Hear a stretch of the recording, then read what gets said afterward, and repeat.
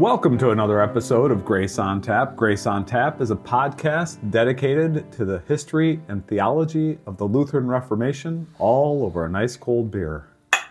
I'm Mike Agley. And I am Evan Gertner. So today we're going to be continuing with our discussion on this is the third Sunday in Advent, the Epistle for the third Sunday in Advent, picking up at 1 Corinthians chapter 4, verse 3. All right, I'll do the whole reading. Sounds good. This is 1 Corinthians 4, 1 through 5, historic one-year lectionary, third Sunday in Advent. This is how one should regard us, as servants of Christ and stewards of the mysteries of God. Moreover, it is required of stewards that they be found faithful. But with me, it is a very small thing that I should be judged by you or by any human court. In fact, I do not even judge myself, for I am not aware of anything against myself, but I am not thereby acquitted. It is the Lord who judges me. Therefore, do not pronounce judgment before the time, before the Lord comes, who will bring to light the things now hidden in darkness, and will disclose the purposes of the heart. Then each one will receive his commendation from God. So, like I mentioned, today we're going to be picking up. We've already had a couple of episodes on the epistle, and so we're going to be picking up at 1 Corinthians chapter 4, verse 3. And Luther has a little bit different translation than the more modern translation. Well, let's read what Luther says. He says, "But with me it is a very small thing that I should be judged by you or by any human day." And that translation is the same except for the last word. Right. So right. Day instead of court. And he gives some explanation of what it means to be judged by any human day. But let's put a frame on this whole episode. It's going to be looking at that word judgment. How we judge one another, but more importantly, how we judge ourselves in standing before God. This is not going to be a lesson in how to find license to criticize and put down other people, nor is it going to be an episode that focuses on how to have great pride and satisfaction in yourself. This lesson is going to remind us it's Christ. It's Christ who judges.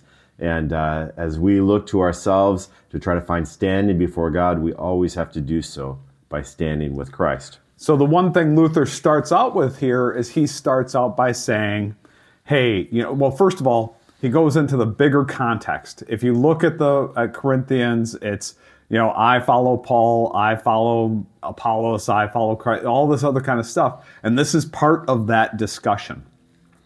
And so when Paul is saying, it's a small thing that I should be judged by you, what Luther interprets that to mean is that it's a small thing that I should be praised by you.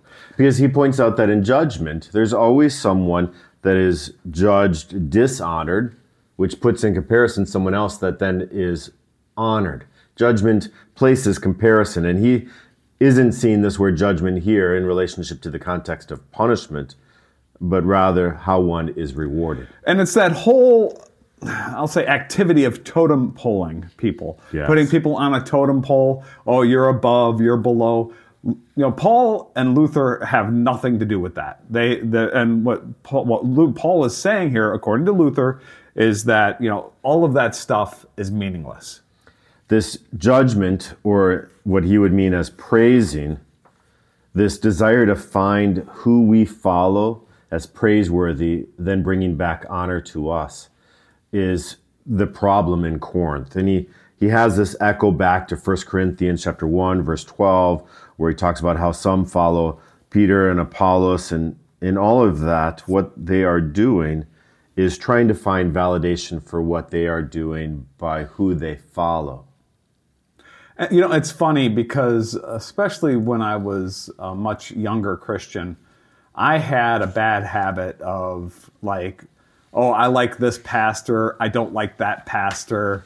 And it was, I had the same problem that the people in Corinth are having here, where I would totem pole the different pastors and I would pick one above the other.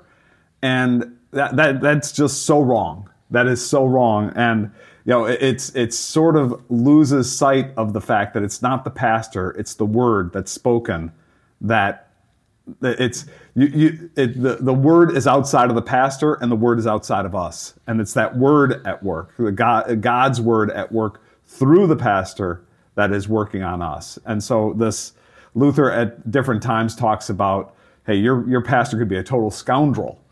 That doesn't matter. If he's, when he speaks the word, it is the word that does the work. So this word human day, you may have thought, well, they brought up human day and human court, and then they went off and started talking about this judgment. But this day that then gets by English Standard Version translated as court is really instrumental in this idea of this present moment of how do you get compared in the present.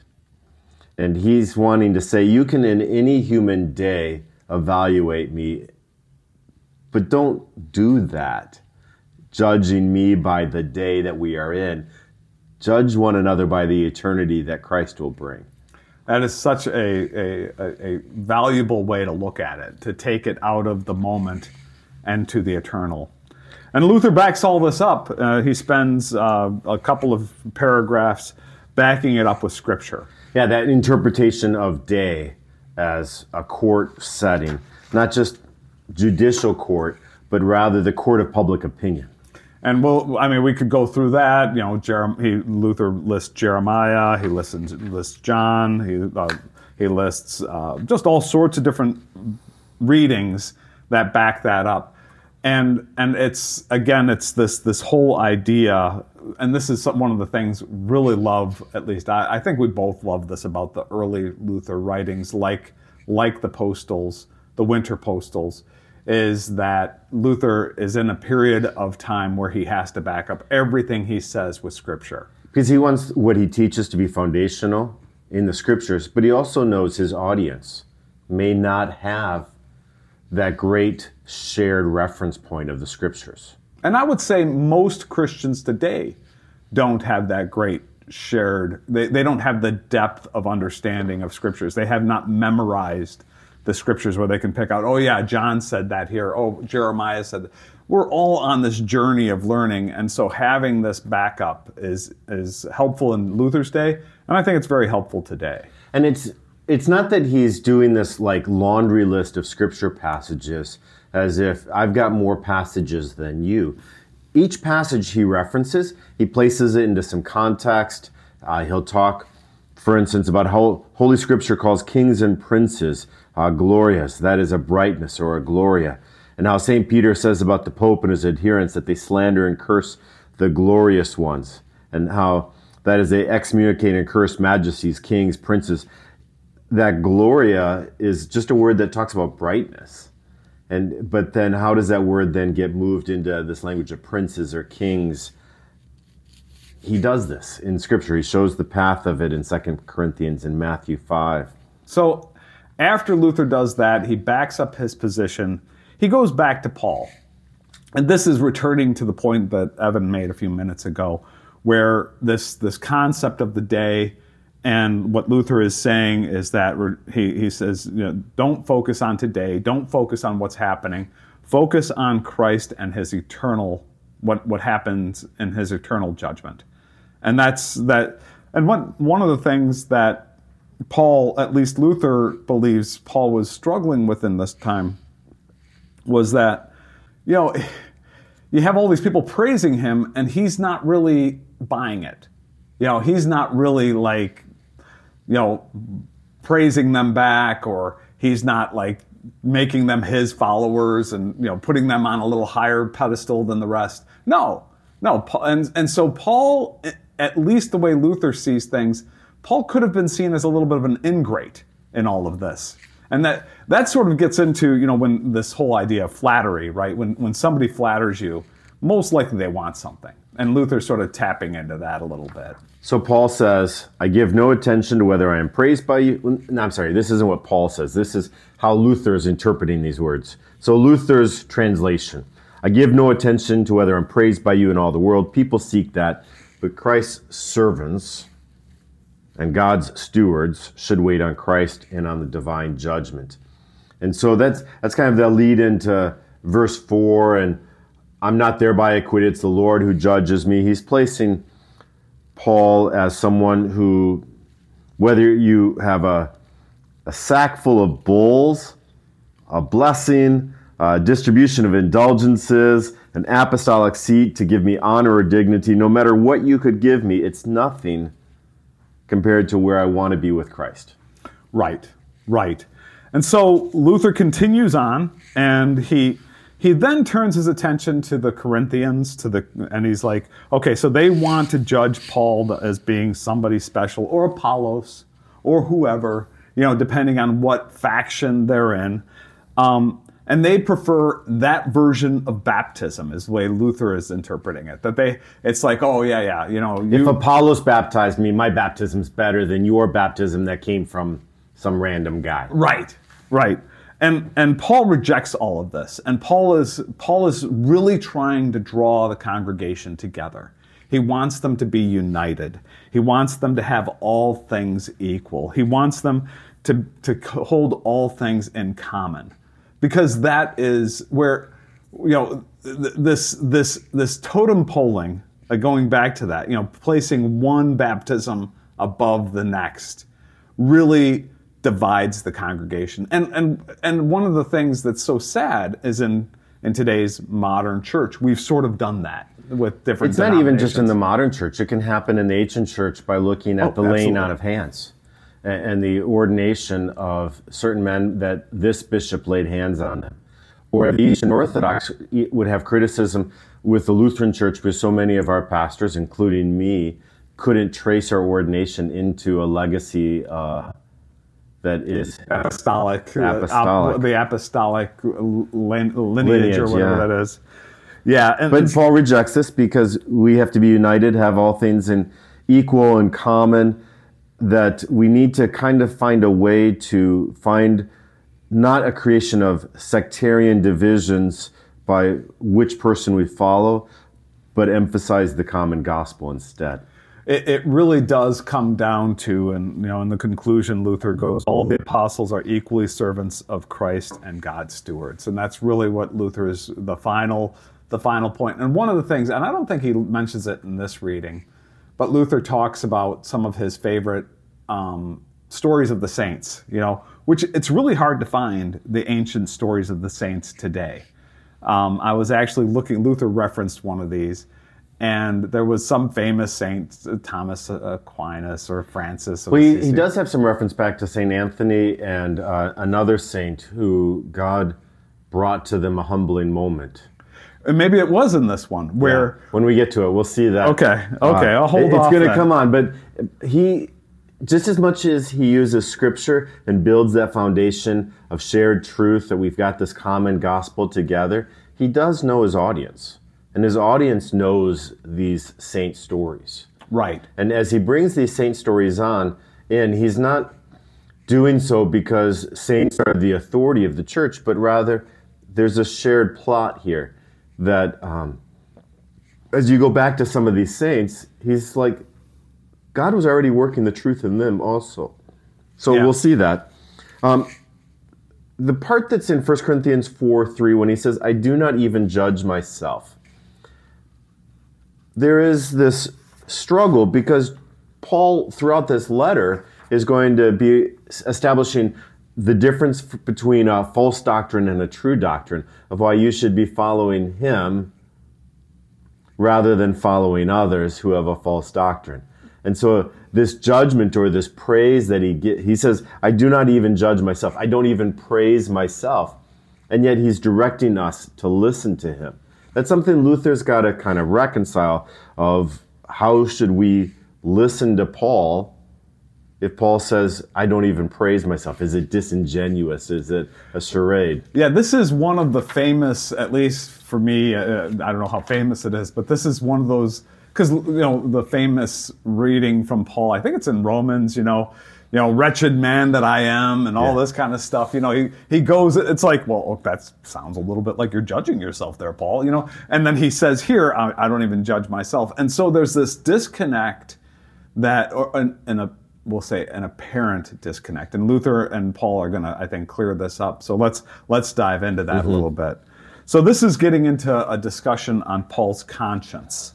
So it's Paul's conscience did not allow him to elevate himself or any of the apostles. And this comes down to, I think, that concept of when we talk about judging, when Paul is talking about, I don't even judge myself, I think what he's trying to say here is I don't do this comparison thing between me and the other apostles. The praise that we should seek is always that we're following Christ. Right. Don't praise me because of what I've done. If you want to praise me because I pointed you to Jesus. Yeah. And this is, that challenge of how to celebrate what someone has said or done, give praise and glory for the words that they've done, and realize, like how Paul finishes in Romans 16, he describes someone and then he says, and they've been approved by Christ. The approval is that they loved Christ. Let that be the way we look to one another. And that is one of the, it really does help with this whole concept of judgment, because if the question here and what Paul is trying to differentiate himself against these other teachers who are, teaching wrong doctrine, is they don't point to Christ. They point to themselves, or they point to another apostle, or they point to some or other, they point to a work. Or they point to a work. And you have this pointing to created things rather than to Christ. And so what Paul is saying is, I don't even judge myself against all creation. I only judge myself against as Christ sees me. I leave the judgment to Christ, and I live in that way, I guess. And so Luther puts it this way: no one ought to undertake to judge or to decide, much less to exalt himself above others, because of the temporal power, the property or friends that they have. And then he goes on to, Luther does criticize the Pope. He says, the Pope's exalting of himself is contrary to this, since they say that his loftiness above others is from God. Paul here denies that. No one can know or judge who is the greatest until the last day. So God's not going to judge on the outward appearances of the power or the property or the friends that you have. And so we can't look to one another and say, that's a person I should follow because of the power he has. That's a person I should follow because of the property he has. Or that's a person I should follow because of the friends that he has. All of those judgments mean nothing to God. One of the things that Luther here talks about, the way the Pope builds himself up with the Vatican and with just the pomp and circumstance that goes about him wherever he goes. And what Luther reminds me of, I think, Thomas Jefferson when he was designing Washington, D.C., when he was laying it out. He wanted to lay it out specifically so it was intimidating to foreign dignitaries when they were showing up. And so the whole idea was, there was a whole concept of where this was going to go, to sort of place the U.S. in a position of power in these discussions, which makes sense, of course. I'm not against that. I'm just saying that's sort of it was thoughtful, and that's a very human way of approaching things. And what Luther is saying here is that the Pope is indulging in that human perspective, placing himself above others. But Christ and Paul turn that all upside down and say, that is not the way we interact with each other as Christians. It makes me think about vestments and how much vestments in their grandeur can help identify the authority in the room, maybe, compared to the word that is spoken, identifying. And so as young seminary students, I remember talking about wearing clergy shirts. And as a young man in a new congregation where I will look younger than everybody else, the suggestion was maybe wear a clergy shirt so everybody remembers you're the pastor. Right. And then they said, but there will come a time when they remember you're the pastor because of the relationship that you have. They'll remember you're the pastor because of the words you've spoken. They'll remember you're the pastor for all sorts of other reasons, but start with the decoration of the office and then grow into living in that office. And it's a tension there because I don't want to play dress up. I want to have the credibility that I have because of the Christ I point people to. Yeah. But on the first day, they haven't even heard me point to anything. Right. And you need all the help you can get fresh out of seminary. Right. Yeah. So how quickly after that first arrival can I trust that they know that I'm the pastor because of the relationships and the words that are spoken and not because of the clothing I wear? Yeah. Yeah. We're going to take a beer break. It's about 20 minutes into this episode, and maybe you were waiting to drink your beer with us until we got to the beer break. We weren't waiting. We've been drinking our beer. Done. Yes. Today we have a beer from Griffin Claw Brewing Company, which is right here in Birmingham, where we are recording this episode. Griffin Claw went through kind of a rebranding last year and redid their logo and what their cans look like. They were started in 2013. And today we're drinking the Marshmallow Drip. It's an Irish stout brewed with marshmallow cereal. And think of your Lucky Charms, although I think to avoid any sort of trademark infringement, let's listen to the description here and see if you can hear that trademark phrase, Lucky Charms. Marshmallow Drip, Irish stout brewed with thousands of the finest marshmallows handpicked from the luckiest of cereals. A perfect stout with roasted barley balanced by sweet marshmallow found in limited supply at the end of the rainbow. Did they infringe on the trademark? I think they were safe. So what do you think of the beer? You know, I did not have high hopes for this one.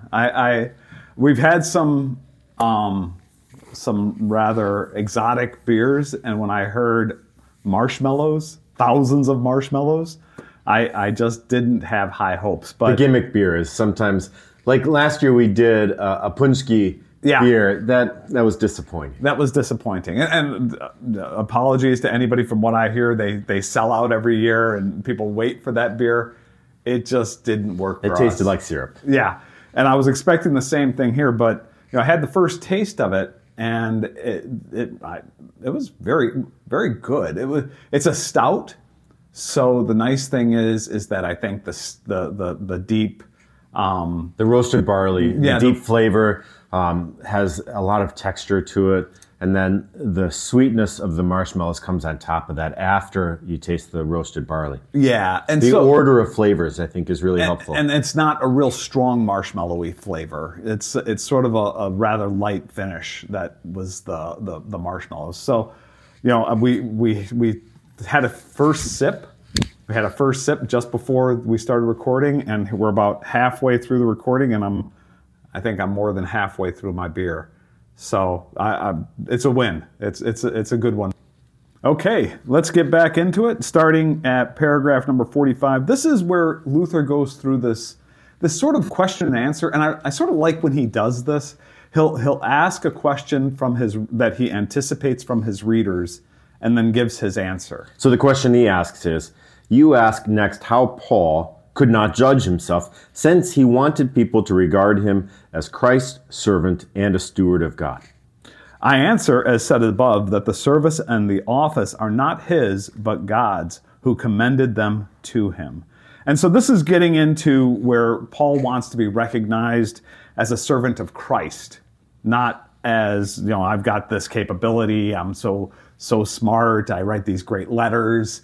He wants to be, first and foremost, a servant of Christ and seen as a servant of Christ. So I can brag, I can confess, I can proclaim a good thing.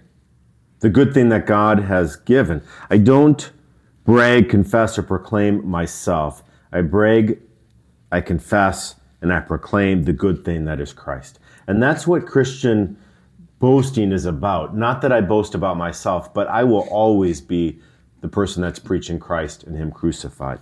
So the next question Luther sets up here is, do you teach that a Christian should not doubt that he is acceptable before God, and whoever doubts is not a Christian? For faith makes us certain that God is our Father, and as we believe, so it is. So this is the question of certainty, the question of doubt. how should a Christian view themselves? Always uncertain, always in doubt, always needing to cling just a little bit more? Or is there something you can be certain about? And he answers, cling firmly to the fact that faith in God's grace is certain. For faith is nothing other than a constant, unquestioning, unwavering confidence in divine grace.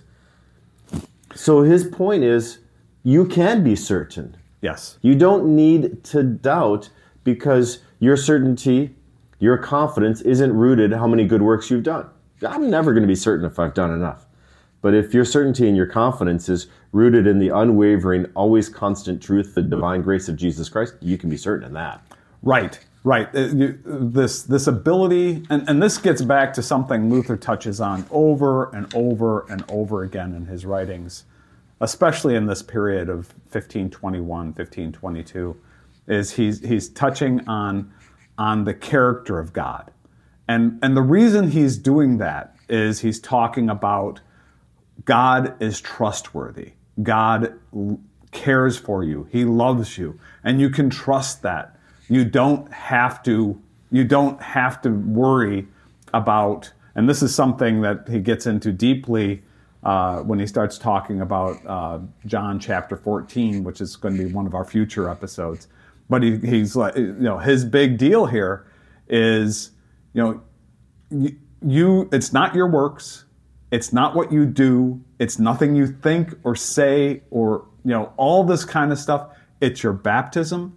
It's the sacraments. It's the word. It's the gospel preached to you that saves you. So maybe as you start to evaluate yourself, Paul does this. He says, I'm not aware of anything against myself in verse 4. In fact, I don't even judge myself. Well, let's look at that first phrase. I'm not aware of anything concerning myself. Is Paul being false? Is he pretending? No, we can honestly have a good day. We can, right. We can honestly say, today, I don't think I've sinned a great deal today. And if you try to judge me with the worth of a person or the worth of my works, I can have an irreproachable, confident, and great day. But that's not the point of judgment. One of the interesting things, I'm going through the book of Job at the moment. And Job is constantly saying, I'm innocent. But then he comes back and he says, I know I'm a sinner.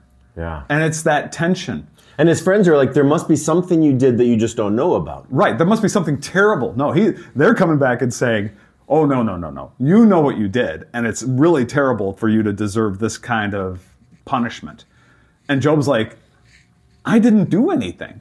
And but Job does say at the same time, but I know I am a sinner. And this is because what we do is when we look at ourselves as a Christian, we might, like Evan said, we might have a good day where we look at ourselves as a Christian and say, I can't think of anything I did that was terrible. But when we step back and we look at it from God's perspective, all we have to do is read Luther's Large Catechism. We'll pick up, oh, yeah, I fell short every 3 seconds. And it's ultimately to look at where does the judgment of righteousness come from. It is not a human standard. Right. It is a person's only righteous by their relationship to Christ, not by the relationship of good works. Right. And so maybe Paul would dare to say that he's not aware of anything against himself, and he could be a person full of good works, and yet that is not the reason he will be righteous. Right. You and I will never be righteous through the good works that we do. Oh, yeah. And it's not because we can't do enough. It's not that. We could do a lot of good works. It's just that is never the standard of righteousness for God. It's always relationship to Christ. And it's one of the things, and getting into the paragraph 50, I think, Luther comes back to this whole discussion on conscience. And he's looking at it and he says, on the horizontal plane, looking at amongst people, we can boast of our innocence before people.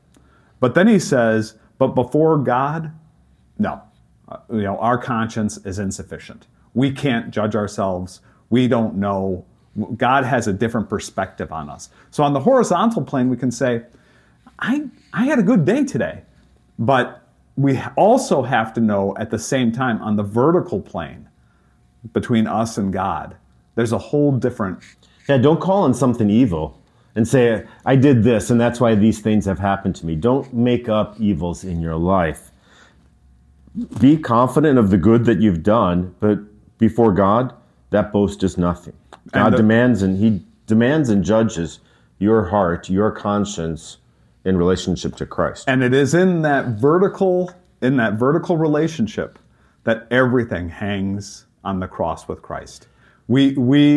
Everything that we have done has died with him, and we have been reborn with him in the resurrection. This might be the biggest point of talking past people in the Lutheran Reformation, is to try to figure out righteousness, boasting, and confidence. And everyone could say, well, how could you be so confident of your salvation?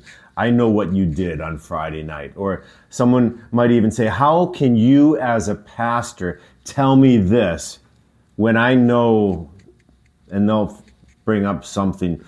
I know you had beer with Mike the other day. Yeah. Well, depending on what they're judging, what yardstick they're using, some people will judge that, right? Mm-hmm. And whether it's a pastor's wife, a teacher, a church even, a church could get judged. We are going to boast. But let's make sure our boasting's in Christ. Yeah. And Christ life, death, and resurrection for us. So if Paul judges himself, he doesn't find anything wrong. But then he says, it is the Lord who judges me. That is to say, I'm going to wait until God judges and praises me. And it's going to be the one who judges and praises me in Christ. That's the one I want to stand with. And that is the only judgment that ultimately matters. So, we have all these judgments, and what Paul is getting at here is we're constantly judging one another. We're constantly looking and, this person's better, and we constantly do this. And honestly, I'm a manager at work. I have that responsibility. God has given me the responsibility to judge things in that realm. I was just talking with the Board of Elders at our Shepherd, and they were talking about, what do you need help with? I said, I need help as a pastor doing job performance evaluations for people I love and care about that are a part of this community of faith, but they also work here. And I said, I find it very difficult because I love them in Christ, and yet how do I evaluate them? And bring a sense of job performance evaluation to this? And I said, I just need help with that. And so several of them are in positions of management, kind of like you are, Mike, and sent me some tools. And I think I will always find it hard to mix the relationship of work and the relationship of faith that I have with people. And I haven't quite figured out how to break through that tension. I don't think, I've been a manager of people for 35 years or something, 30 years. And it never is easy. It is never easy, especially when you have, and I happen to have a great team at the moment where they're all superstars, and you sort of say, well, what am I going to do? So I have these discussions with my manager, and I tell them, listen, I've got 3 superstars working for me. I've got these superstars working for me. I'm not giving them superstar status because I'm not, but I'm letting you know, that they're ready for other things. I was reading an article about Ford and how Ford is really trying to improve its quality control. And a couple years ago, they were looking at factories where there were products being produced that were having a number of warranty recalls. And then they looked back and they realized that the heads of these factories all were getting near 100% performance evaluation bonuses. Yeah. And there was no delineations between management level of factories where there were low level of warranty recalls and the number that were high. And so immediately they realized we actually need to be more honest about our job performance evaluations and bonus credits that we give. That is always hard. And that's sort of where I end up as, where you look at it and you say, these people have all this capability. They're doing all superstars. But this went wrong. That went wrong. And you sort of hate being that guy, but you got to be that guy. Anyway. So a little distraction from our text, but this question of judgment. is going to move from, I could judge myself and I'm great, but I'm always going to know it's the Lord who judges me. Now to 1 Corinthians chapter 4, verse 5, this part of the verse 5. Then each one will receive his praises from God. So Luther comes back and he says, here we may reasonably ask, are we not supposed to praise one another? Paul does say, outdo one another in showing honor. And this is from Romans 12. And he also says, one should consider the other as his superior. Christ says, let your light shine before men so that they may see your good works. So Luther gives all these biblical, examples of, extraordinary behavior, we'll say, or good behavior. We are supposed to do good work. We're supposed to and do we are good work. supposed to praise one another, but we're not supposed to justify anyone in that way or pass sentence on anyone or prefer one to another. Whether it's the farmer, the nun, or the Carthusian monk, the question is, do I judge them and place them in relationship to God as better or worse? No, I can't do that, but I can always find a way to praise them. So Luther has this, he goes to the 5 foolish virgins in Matthew 25. He talks about the 2 small copper coins in Mark 12. He talks about the sinful woman exalted above the works of the Pharisees in Luke 7. And he says where God preferred small good works over great good works. And he gives these different examples. The common, the ordinary, the everyday. Yeah. And so what Luther comes to is praise all, honor them all equally, don't show preference, humble ourselves, exalt our neighbor above ourselves, but then at the end of the day, let God pass judgment. So it's going to be the Lord that will come, and he's the one that's going to disclose the things that are now hidden in darkness and the counsel of the heart. So that's more quote from 1 Corinthians 4. So if it's the Lord that's going to come and do all of this, there will come a time when those who are worthier, higher, or better, those whose works are best, it will get revealed. But that's not going to be our task. It's not my lane to be able to point out who's the better guy or not. One of the things, and we're talking about our different positions here, and we both have positions where our lane is to judge. And the management that you're in as a pastor with a number of staff here, there are some job performance evaluations that need to get done. And honestly, I think that is one of the least pleasant parts of my job. And it sounds like you're in a similar situation. And then listen to this quote from Luther. He says, it is the most un-Christian thing when someone judges and evaluates according to the outward life and works. And yet that's entirely one of the things we're supposed to do. Right. And so it's, this is, and in other places, Luther talks about people who are judges literal judges in the Middle Ages, where they are saying, I'm sorry, your head's going to get cut off. I'm sorry, but you're going to go into the stocks for 4 days or whatever. It's these terrible judgments. And Luther says, a Christian judge in that position would prefer to be able to say, it's okay. I want to forgive you. We'll work on this. We'll continue to work on it. So we got some 2 kingdom theology going on here. Exactly. So in the kingdom of the church, we are judged one another according to the gospel. In the kingdom of power, the civic realm that we live in, we are judged according to the law. So while it may be the most un-Christian thing when someone judges and evaluates according to outward life and works, in the church, it is the most un-Christian thing to do that. Within the kingdom of power, it is within the responsibility or office or estate or vocation that a person is given where they may need to do that. And it's not that they become un-Christian while they do it and then later on they become Christian. It's just the recognition that we live in 2 kingdoms. Well, and it's to maintain order actually opens up the door. It maintains the order so that the gospel can be proclaimed. So Paul here isn't writing about the kingdom of power. He is not. He's looking at the relationship we have in church. And to kind of move back into that concept of the fact that he's talking about the church, he uses the struggle of a Carthusian. So Carthusian monks, I did not know much about this, so I needed to read about this.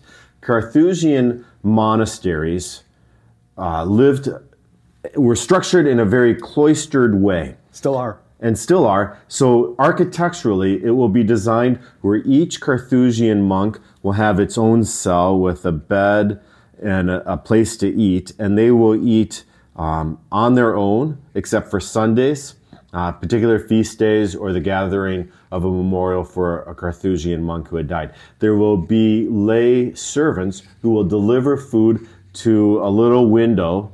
Won't talk, won't speak, won't touch, won't see the Carthusian monk. The monk will just get the tray of food from an anonymous servant, eat the food, and all of it is private. And all of it is,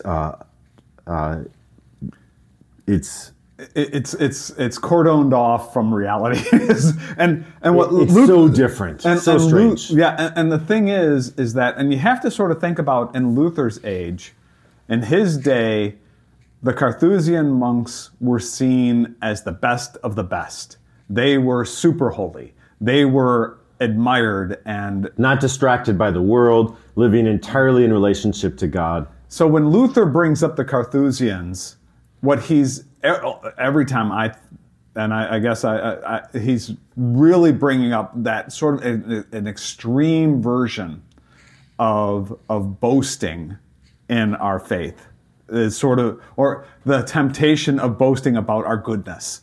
That's so, and this is a perfect example when we're talking about being good, but how God sees us.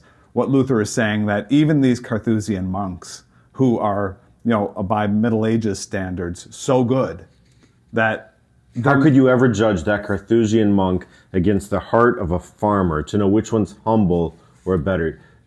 You and I cannot see into the conscience of either of those two servants. Right. All right, so earlier in this episode, you said you love how Luther brings up the lives of the saints and how people just don't know that vocabulary of the saints anymore. And then I commented about how Luther uses Scripture and brings a shared foundation of what Scripture says.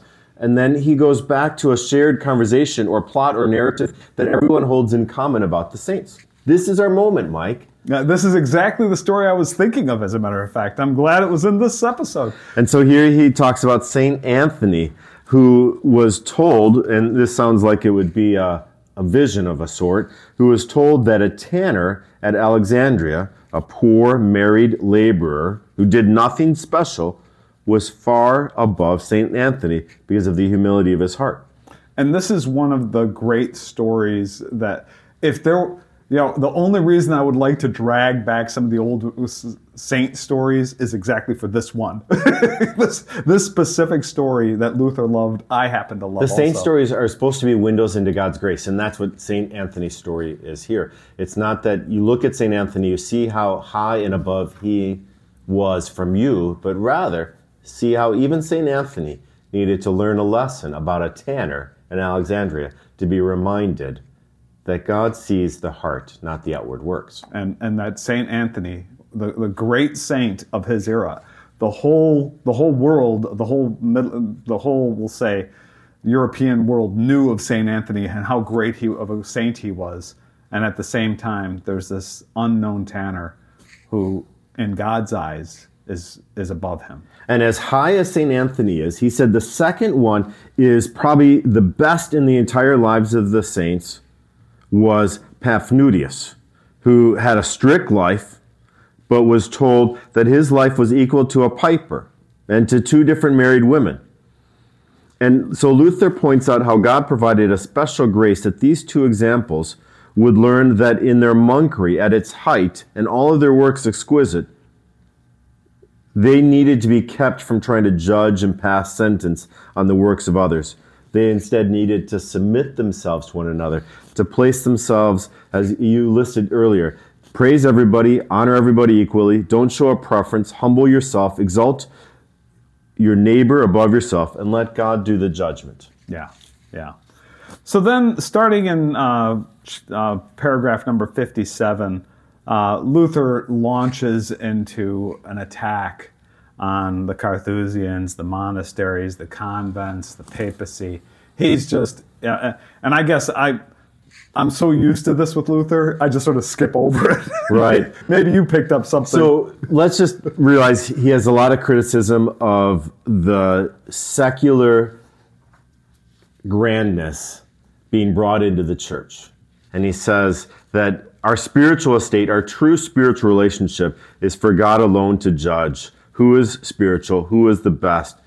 And so don't look for who's got the shaved head or the long robes. He says that's just an absurdity and a caprice. But the question is, if that's all so, if that's true, this is one of those rhetorical questions that he goes on to answer. But if that's true, then it would be better if we were to run out of the monasteries and chapters. And he answers, yeah, do that. Either, he says, you've got a choice. Either you stay in the monasteries and the chapters, and if you do choose that, then you got to get rid of this epistle from Paul. It's funny because... or you get out of the monasteries and chapters and you keep this epistle of Paul. One of the things Dietrich Bonhoeffer, in Cost of Discipleship, he in that beginning section, he goes into the monasteries. He has a section where he discusses the monasteries. And he says, the monasteries were put together originally to condemn the church because the church had become so secular, so bound up in the world, and that this was an attack on the church, according to Bonhoeffer, and that the church was smart, that it sort of brought it under its wing and made it as part of its whole system, and said, oh well, we'll use your holiness to help us out, and so. And this is, in Luther's day, the monasteries had become just as corrupted as the church, and so Luther is attacking this. And it's sort of interesting, I think Luther also carries that same, when he looks back at St. Anthony, I think St. Anthony started one of the monasteries, one of the monastic movements, and these different saints who started this stuff. He doesn't have a whole lot of bad things to say about them personally. His attacks tend to be more on the modern monastery of his era, I should say, the Middle Ages monastery.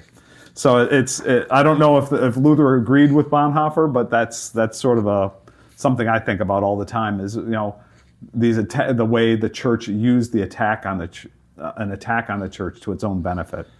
We're going to close up this epistle with looking at this phrase: "Who will bring to light the things now hidden in darkness, and will disclose the purposes of the heart?" That phrase, "now hidden in darkness," and the purposes of the heart. Luther explains this kind of phrase of, it's in paragraph 64, these things of hidden in darkness and the purpose of the heart. And he identifies these with the will and reason. The counsel of the heart is our reason, and the things hidden in darkness is our will. You don't understand what motivates me. That's my will. Nor can you understand how my heart has identified what I should do or shouldn't do, whether it's for profit of man or profit of myself, or if I'm doing it entirely in service. That you and I will never know the will, the motivation, or the reason or logic of another person of why they're doing what they're doing. It's hard enough to figure it out for ourselves. And so if God's going to judge that, no one should presume to be able to do that for another. So the things that God judges are our will, are our reason, and our own intention could be deep, it could be deceitful, it could be holy and glorious. You and I are never able to entirely know the other person's conscience. Right. And so the alarming dark intention or motive of the heart could cause us to place ourselves in subjection to another, could cause us to elevate another. It could do all sorts of things, but leave that judgment to God. So and he does talk a lot about this in that same section. He talks about using the will and loving others and doing good things, but the hoping to get honor or property or whatever, hoping to get stuff for these good works that we do, either in this world or the next. And this is, again, when we talk about judging, and I'm trying to remember if Luther touches on this, but we often don't know ourselves. why we do what we do. And Paul talks about that in Romans. I don't know why I do the things I do, but that's so. Let's. And he does. He goes on to talk about trying to diligently warn yourself that your eyes and your intentions, your conscience, there is some interaction between them all. To always kind of have a sense of evaluation. Where is your eye leading you? What is your intention? What is your will? And always go back to that understanding that you may have thought you had a great day, but no, in the end, your faith must rely not on how good your day was. Your faith must rely on how pure and strong God's grace is. I want to get one final quote from Luther. All of that is said about the hidden dealings of darkness, which cannot be helped other than through despair of our own works and strong faith in the pure grace of God. Pure grace of God. That's what we've got to rely on. That's all we got. All right, so you've listened to episode 76, where we have looked at Luther's Postil for the third Sunday in Advent. This was our third episode looking at this third Sunday in Advent epistle. We had our beer break with the marshmallow drip. We hope you enjoy the drip of Grace on Tap coming out through your podcast application, and that no matter what app you're using, give us some feedback. We'd love to hear from you. GraceOnTap-podcast.com is our website. We have a Facebook page. You can find Grace on Tap and look for Luther and a little beer, and that'll be our logo. So, yeah, if you have anything you'd like us to talk about, we're always looking for suggestions. Prost.